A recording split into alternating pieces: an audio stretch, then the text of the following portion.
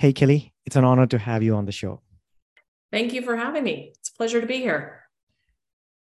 The rapid fire of questions I have for you is if you were the governor for 5 days in North Carolina, what would you do?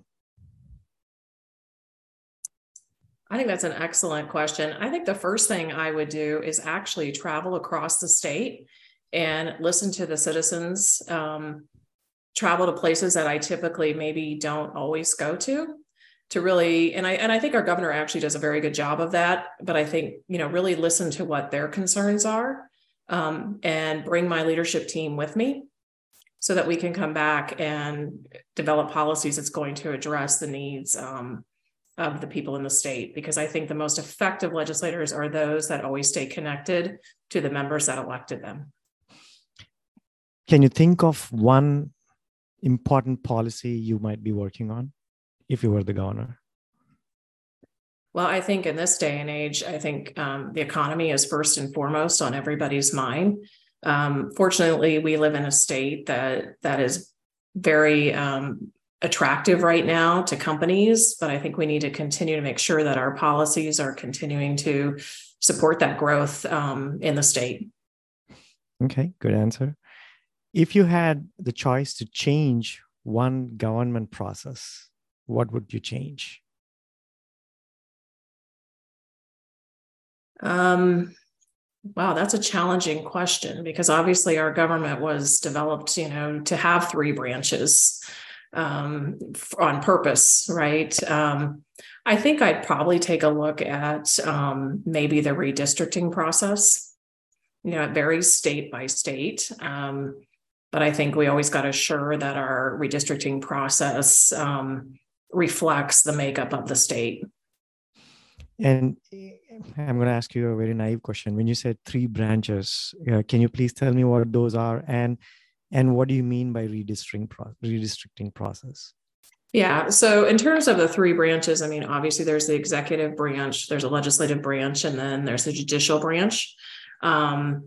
With the idea to really have that fair balance of powers. I think in our state, we especially have that because the governor is kind of limited in terms of his ability to issue executive orders, which puts a great deal of, I guess one would say, power to the legislative branch. And then our courts, are of course elected in the state of North Carolina. So our judges. And so all three branches, though, are supposed to, create a balance. In terms of the redistricting process, obviously that process can become political at times, one way or the other, depending on who's got the most influence in the legislature. And so I think that that's a process that maybe over time we might need to visit. Okay, cool. I'm going to switch gears on you. Do you have any favorite destination spot? My favorite destination spot is Jackson Hole, Wyoming, and the Teton National Park. I think it's one of the most beautiful parts of our country. We have incredible, beautiful places in this country and to visit, but I would say that's probably my favorite I've ever been to. In the summer. I like it in the summer. In the winter, it's a little cold and a little snowy, but I don't think there's a more beautiful place in this country. And do you have a favorite book or hobby? My favorite hobby actually is I live on a big lake, so I like being out on the lake and boating and really just spending time with my family. Nice. And do you have any idea as to what would you do if you weren't a lobbyist? If I was not a lobbyist, I initially had actually started going down the path of child psychology. That was my initial path. Obviously, I took a hard right turn at some point. So I think if had I not gone down the lobbying path, I maybe would have done something in that area. Why? I mean, do you like child psychology? How did you get into it? Well, that's what I went off to college to do initially. And I do. And I do think that, if we don't get the children, and especially now we've got such a focus now on children's behavioral health, and I think we're starting to see that in our schools and in our community, and they are our future, and they are the future of this country. And so I really enjoyed working with the children and the parents, and I think that if I was to volunteer someday more, I think it would probably be in that area. What was the best compliment you ever received? I heard something recently that sometimes the best compliments you hear are the ones that were indirect. In other words, somebody told them to somebody else who's telling you. And when I used to work in DC, I worked with a US Senator who just retired last year, but worked really closely with him and got to know him and his family and have a tremendous amount of respect for him as a person, as a father, as a grandfather, as a husband. And one of his staffers told me, she's one of the good ones, isn't she? And to me, that meant the world coming from him, but also because I think it was more a comment about our relationship that we had built and the trust and the integrity that we had for each other, respect we had for each other. So that compliment meant the most to me. Nice. How would you define government relations in one sentence? Government relations is policy development and implementation. Nice. If you had the opportunity to change the world, what would you change about it?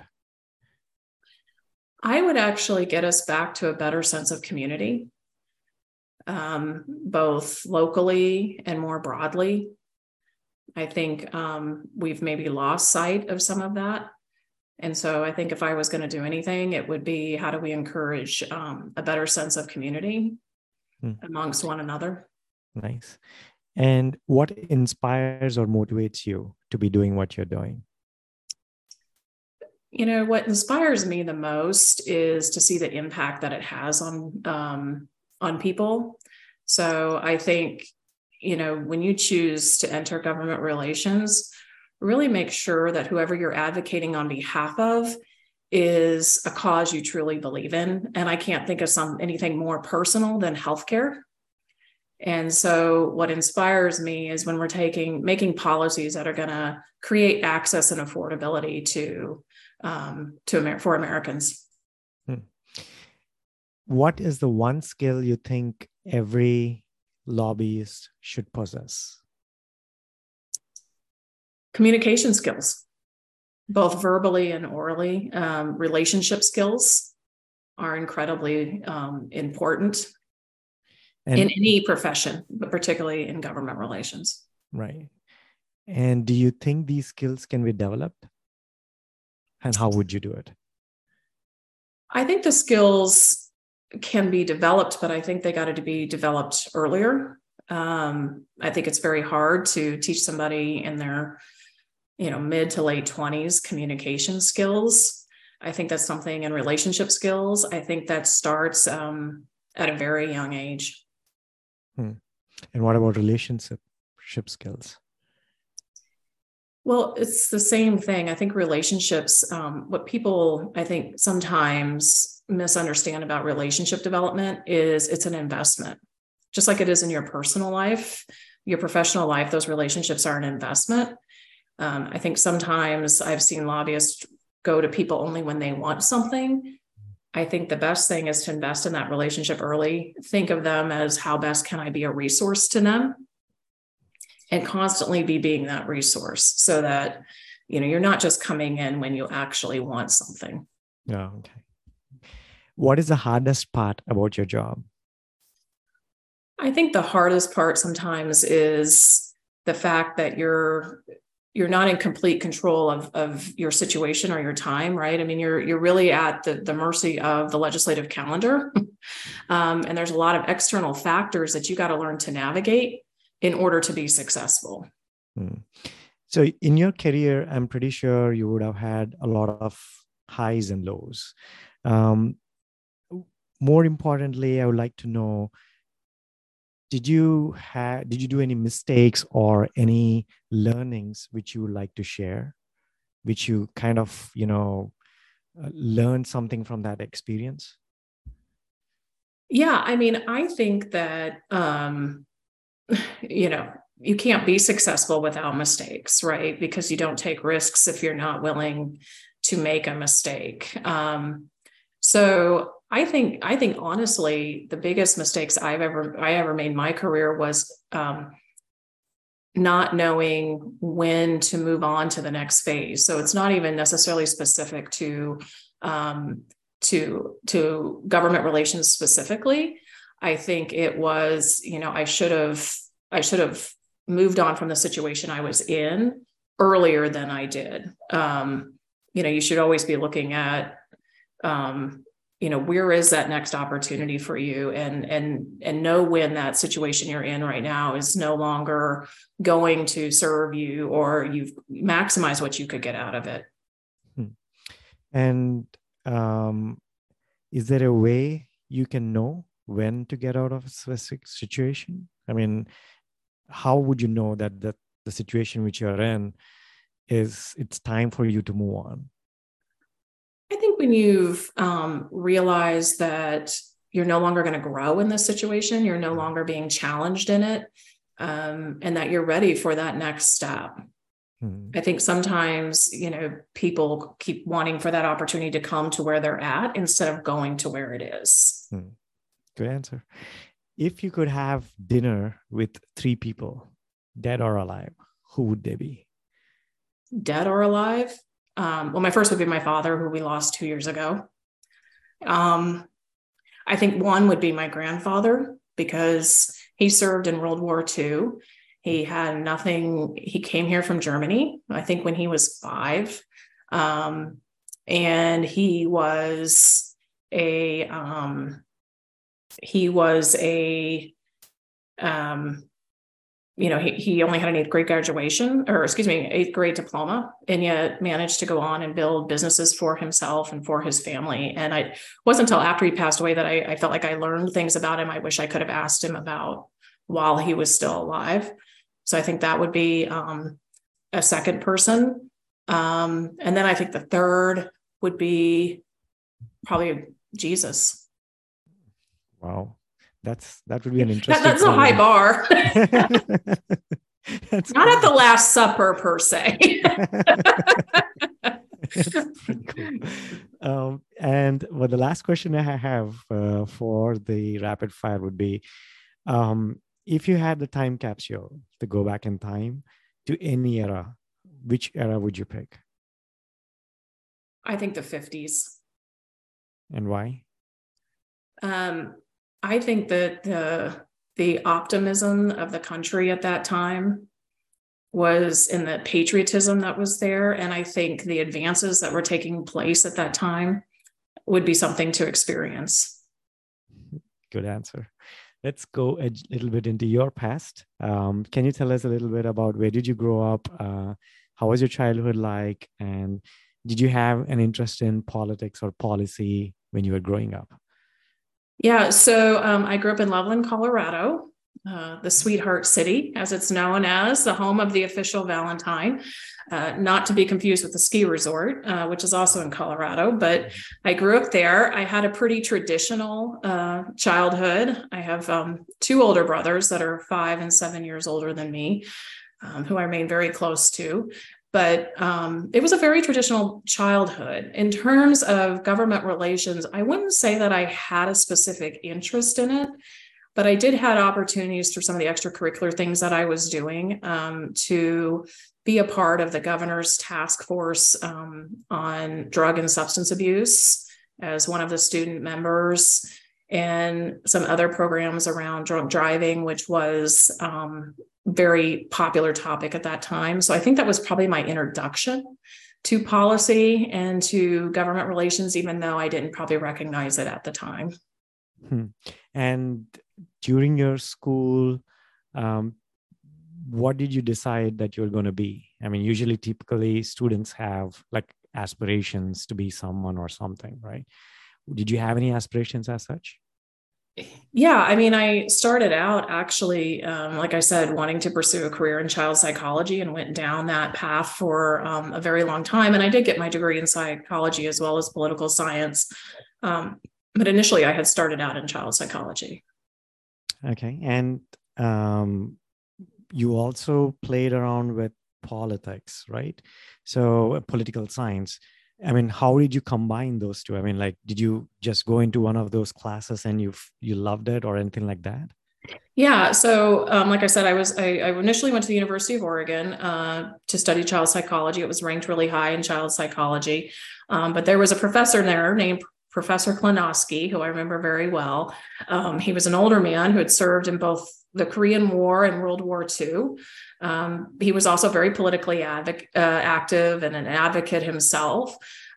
His heroes, I remember, were Franklin Roosevelt and Joe DiMaggio, the baseball player. And he walked into class every day. And I took his class initially just to fill a requirement for, I think it was social sciences or something.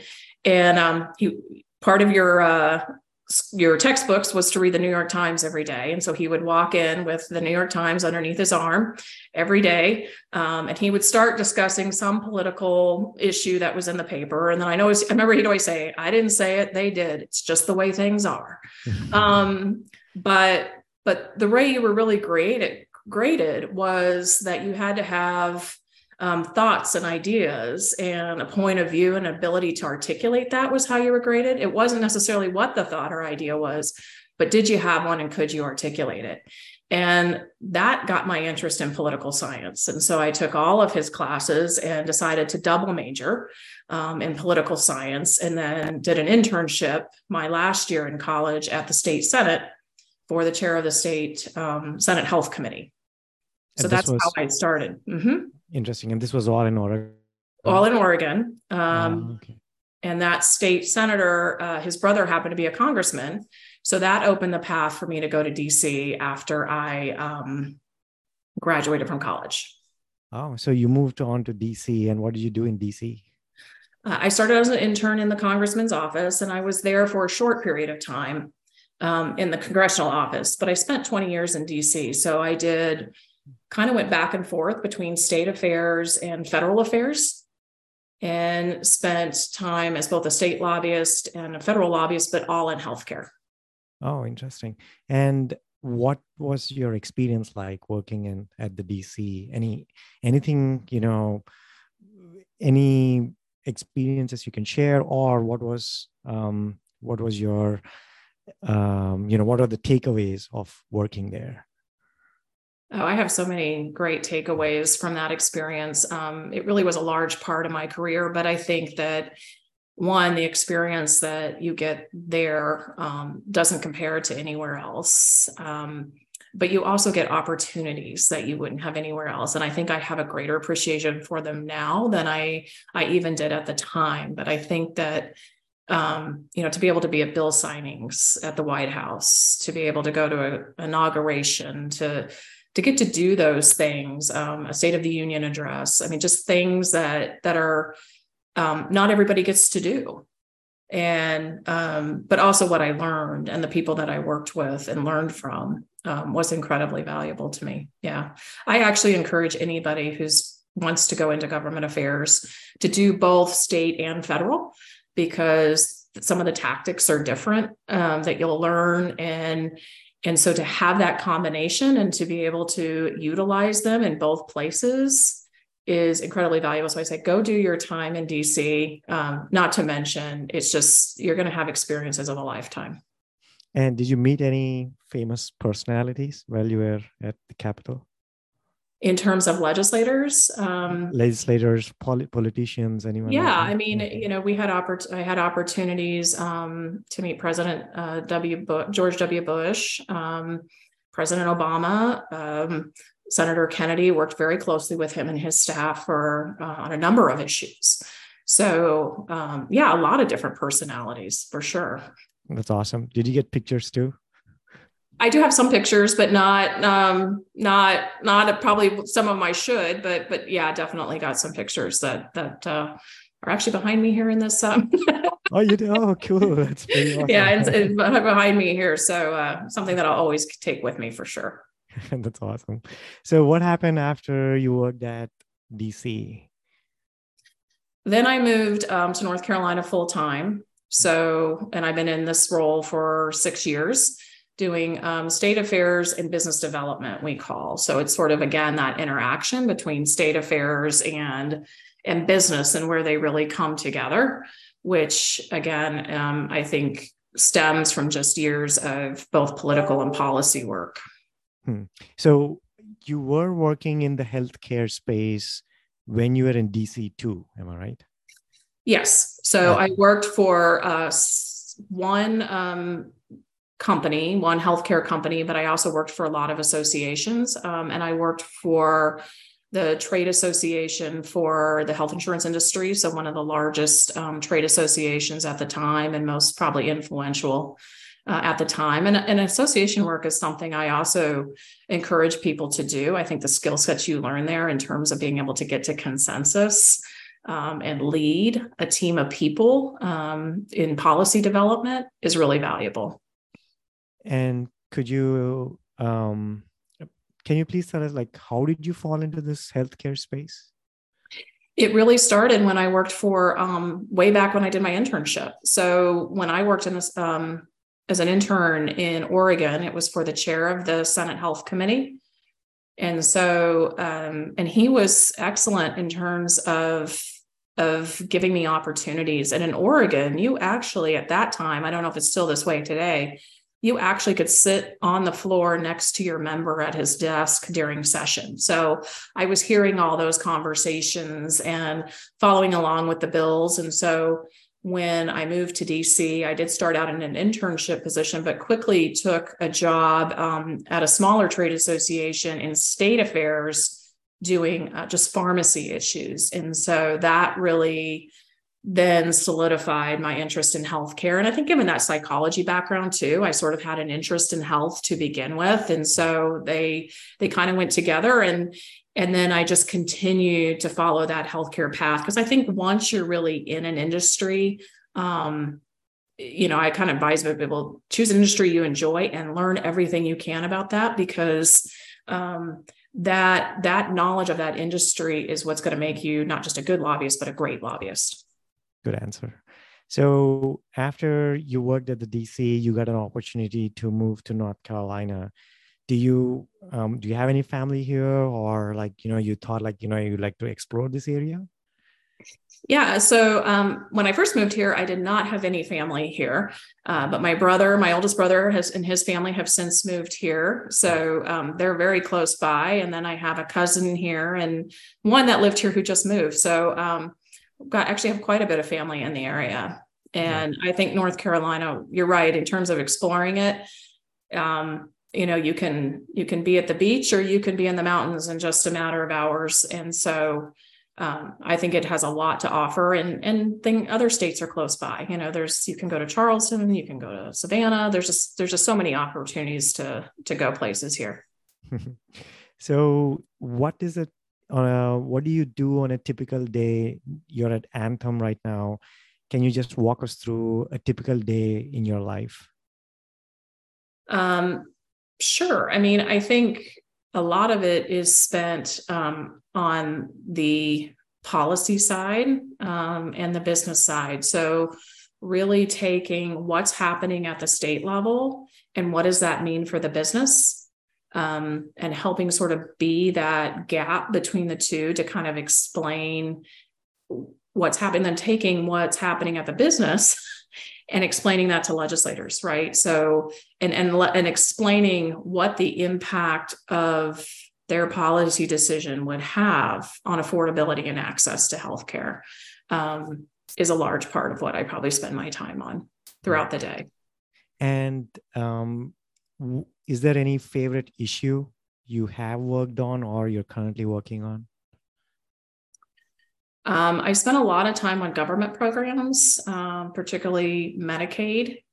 And I think that I like that because it's complex. I think when I look at just back at the course of my career, a lot of it has been spent on really developing new insurance markets, if you will. And obviously North Carolina's kind of gone through that with Medicaid managed care. And so it's, how do we develop basically a new public-private insurance market? And I like the complexities of that. I like the fact that there's a lot of moving parts, and it also involves the entire healthcare system, every aspect of it, which, the people we serve are touched by every aspect of that healthcare system. So you really have to look at that. And I think the emphasis on whole person health today in terms of behavioral health, what we call social determinants of health, food insecurity, housing, all of that, I find really interesting, because I think that is the future of where our country's headed. What advice would you share to someone who wants to get into government relations? Are there any do's and don'ts? Yeah, I mean, I would actually share probably three things. And I'm sure a lot of people say, well, do internships, go to DC or not. And I think all that's really important. But I think what's really important is sort of what you do once you have that first or second job. And I think I referenced to some of that earlier when I said, I think it's a good idea to try to get both state and federal experience. And not only does that help teach you different tactics and things, but from an industry perspective, now know how that industry is regulated from the top all the way down to the local level. And that's really important. I think the second piece would be familiarize yourself with what I call the 3 Ps, because every good political strategy should have 3 Ps: a political piece, a policy, and then the public affairs or public relations piece, which I think is a growing part of government relations. I will say the best advice I got when I was starting out from one of my mentors was the political side, or political instincts, if you will, can't really necessarily be taught. It's either something you have or you don't to a certain extent. And if you have that, you can learn the policy. And if you learn the policy, you're going to be really valuable. Where some people will go purely policy, purely political.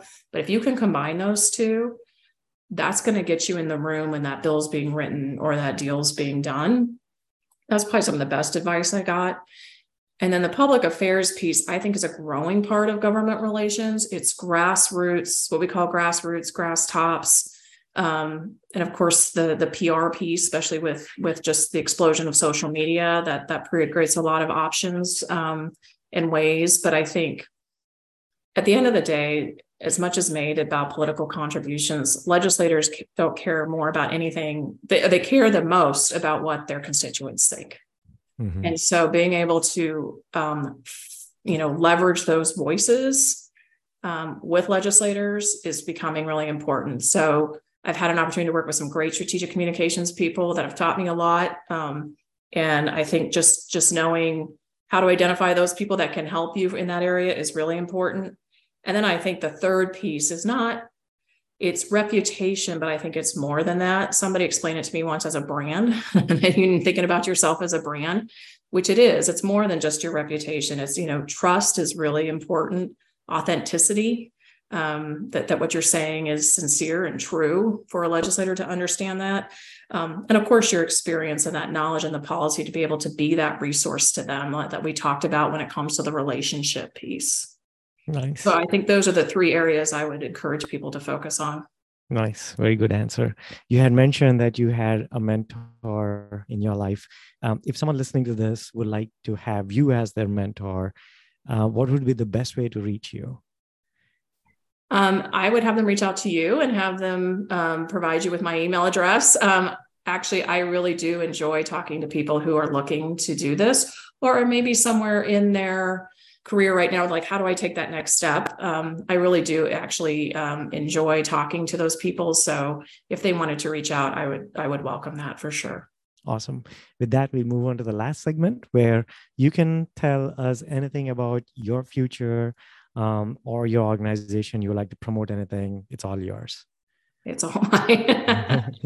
Well, you set me up actually pretty nicely for that, because I have been actually looking at this area you just mentioned about, how to help other people that are in their careers wanting to take that next step, whether that be in lobbying or anything else. And so I'm very excited, but I'm not quitting my day job. I'm very much still doing my day job, but I do enjoy that kind of thing. And so I would welcome an opportunity to do that, or to do any kind of, I enjoy doing speaking engagements and that kind of thing. Nice. Anything about your organization you would like to talk, or in closing remarks? Well, I mean, I'll just say that out of all the organizations, and this is a sincere statement, my time at Elevance has been my favorite. I think part of that's the people that I work with, but I also think, I do believe it's what we're doing here, particularly for those that are most vulnerable, is the most meaningful. We talked about the investment in programs related to social determinants of health, and that focus on whole person care. So I actually feel honored to work for them, and hope to continue to for a long time. Excellent. That's a great way to end this amazing conversation, Kelly. You definitely are one of the nice ones. Thanks for being here. Thank you.